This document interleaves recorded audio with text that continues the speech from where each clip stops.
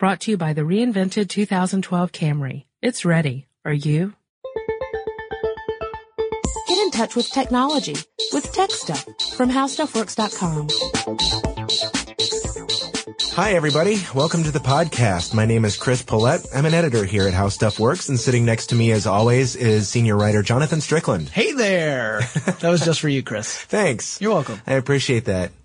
You sure that's you and not somebody else? I'm pretty sure it's me this time. Uh-huh. You look like you, but I can't tell. Yeah, we wanted to talk today about kind of an insidious problem that's on the internet. Although it didn't officially, start on the internet. It's actually older than the internet is.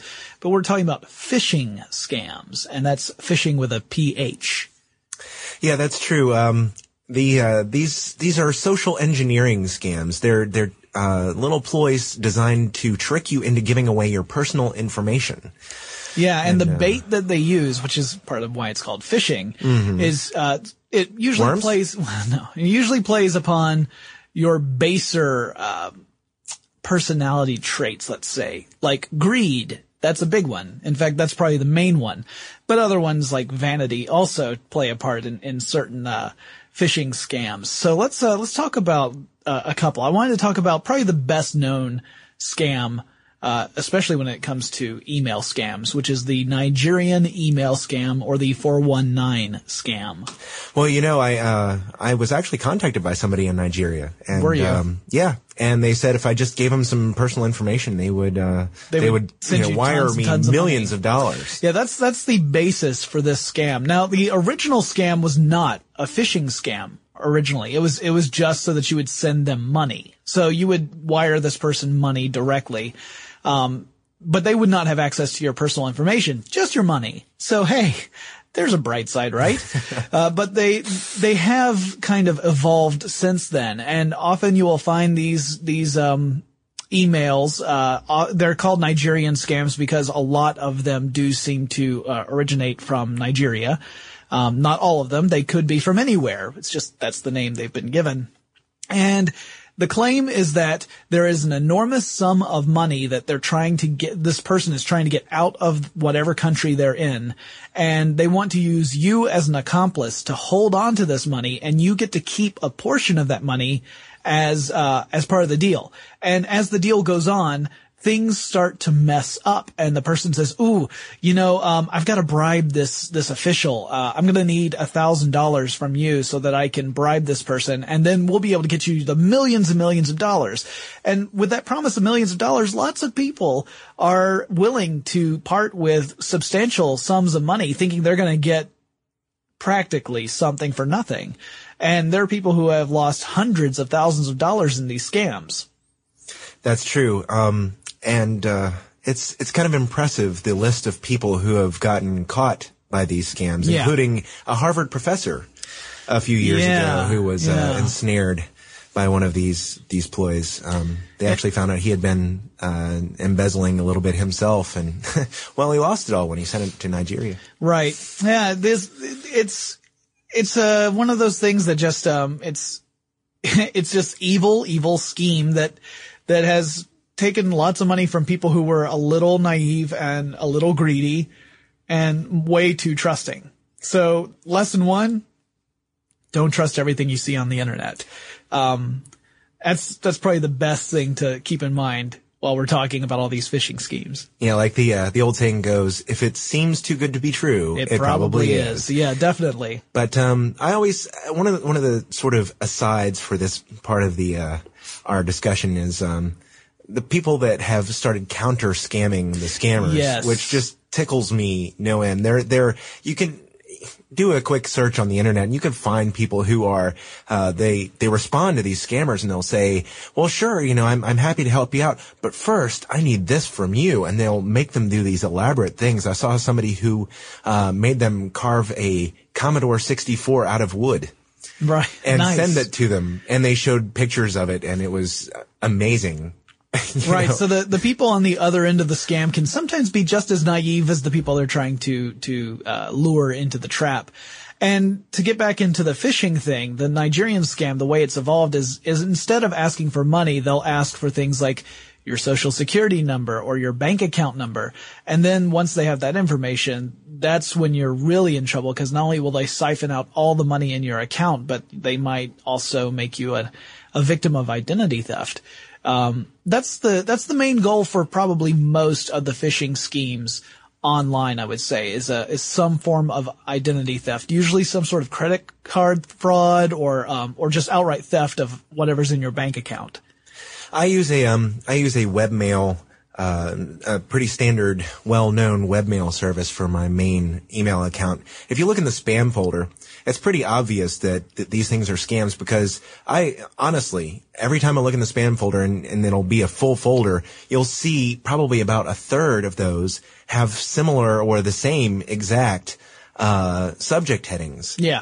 And they'll all be, please, sir, help me with my problem, or, bless you. You have the way to help my, situation out. Right. And you're going, okay, obviously there's something going on here.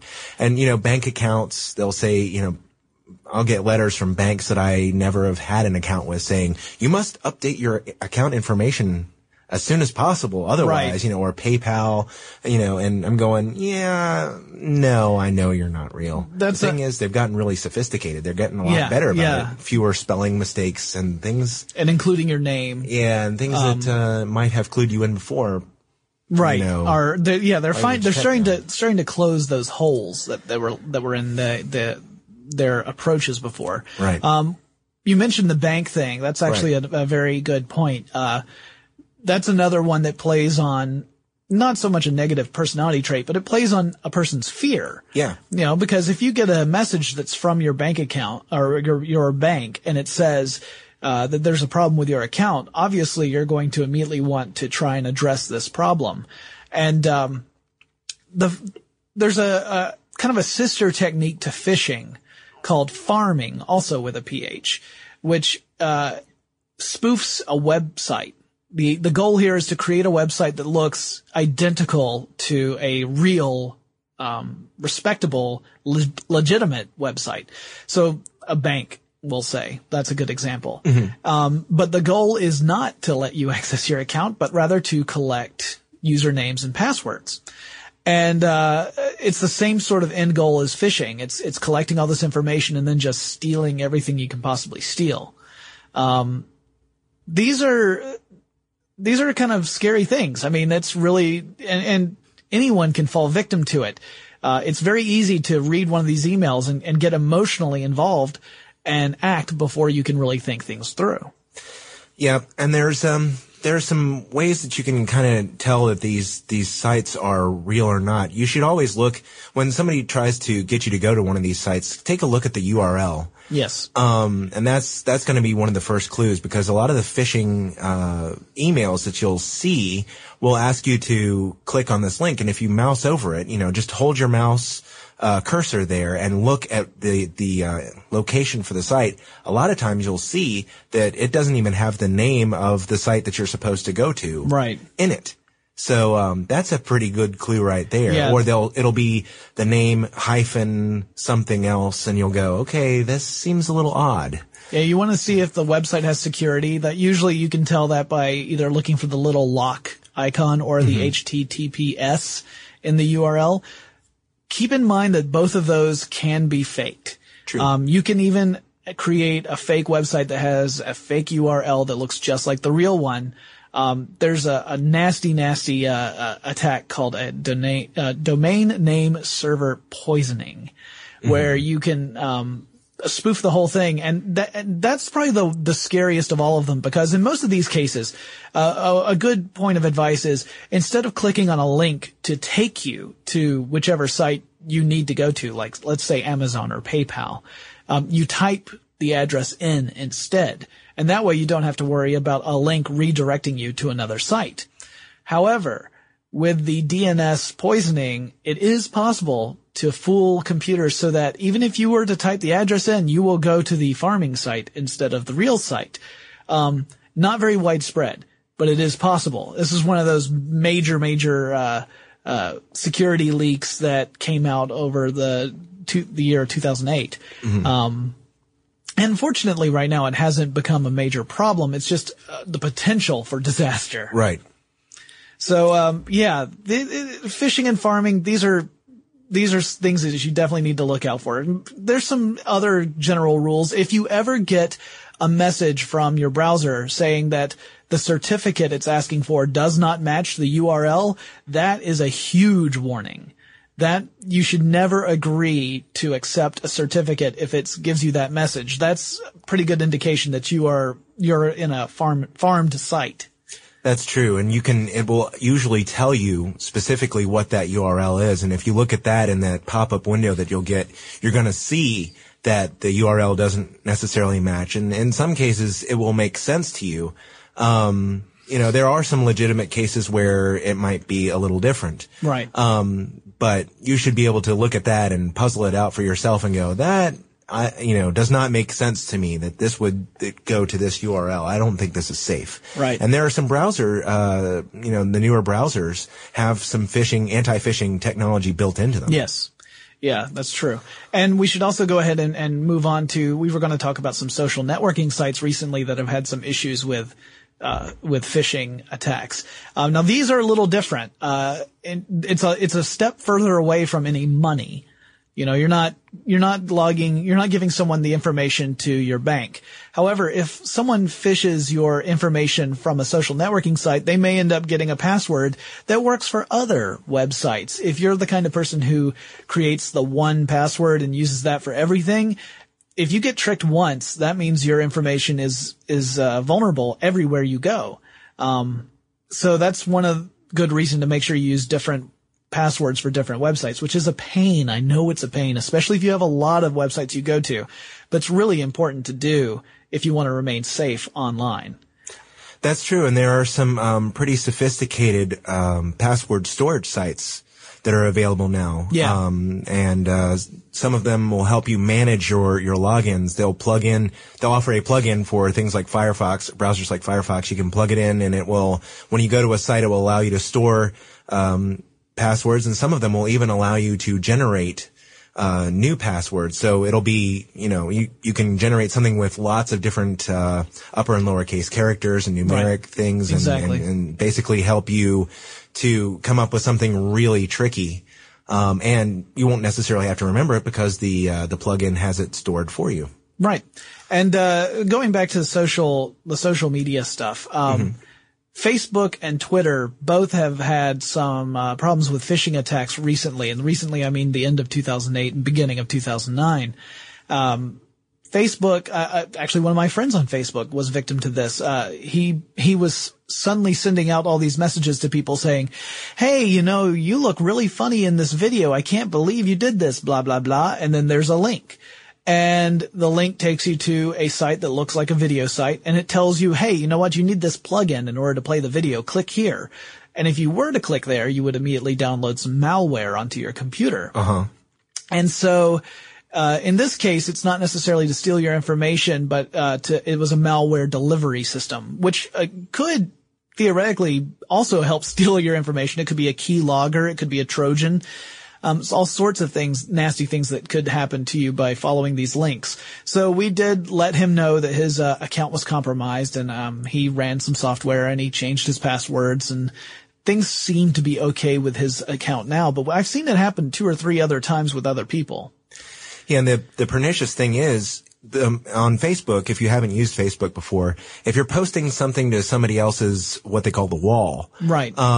You have to be a friend of that person in order to do that. So there's already that aura of trust going on. You say, well, this must be legitimate, and even though there may be spelling errors or the grammar they use may not be the same way that this person would normally write to you, you might say, well, obviously it's not somebody else because they're writing on my wall. So it must be legitimate. Well, That's the thing, is those people are falling prey to the phishing attack, and then other people fall prey to it, and that's social engineering. And so on. Right. Yeah. Twitter was very much the same way. A few Twitter accounts were compromised in a way that, as of the recording of this podcast, we're just not sure exactly how the initial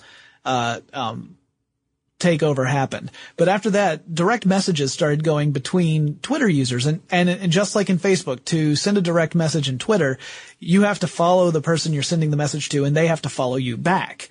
It can't just be a one-way street. It has to be, mutual following. Then you can send a direct message, which is a private message. It doesn't go on the public Twitter broadcast.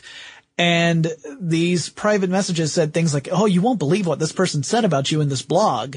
And, being the kind of vain people we are, we Twitter users, I include myself in that. You mean humans? Yeah. But in particular, people who use Facebook and Twitter, there's a few studies that suggest that such users have a little bit of a narcissistic tendency. Well, you feel inclined to click on this. And of course, that ends up delivering malware to your computer.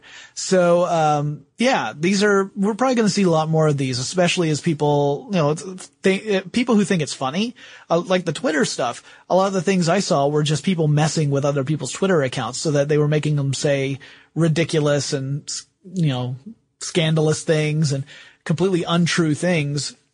But they weren't using it to necessarily steal information. They were just making a nuisance of themselves. But we'll probably see more of that too. Yeah. As a matter of fact, there were several high-profile accounts that were hacked right on the heels of that phishing scheme, like President-elect Barack Obama, right, and Britney Spears, Fox News, Rick Sanchez from CNN. I believe Rick Sanchez claimed, according to his Twitter account, that he had taken some crack early in the morning and was kind of flying high at the time.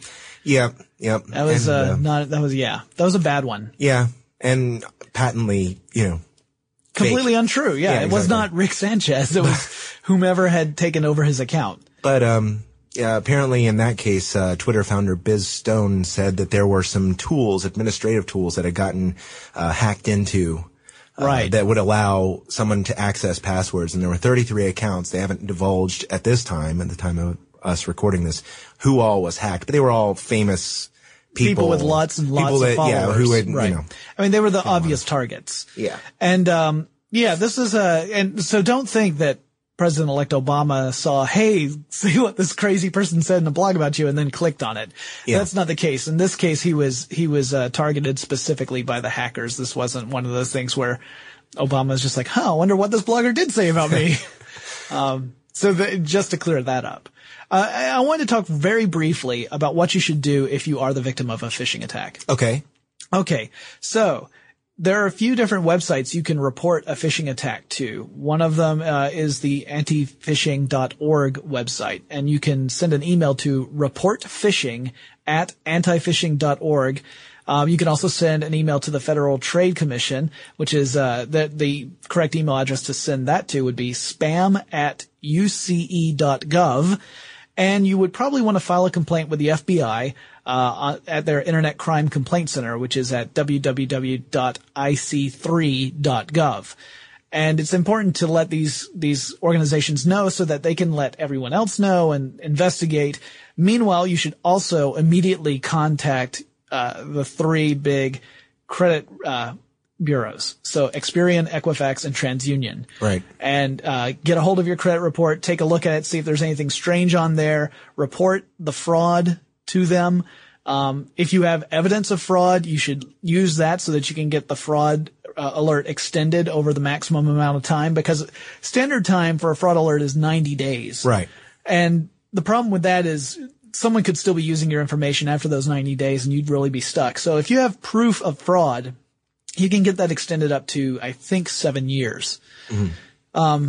Which, it sounds kind of crazy, but, we're talking about your information that can affect your credit rating, whether or not you can buy a house, whether or not you get a job. I mean, this is important stuff. Yep.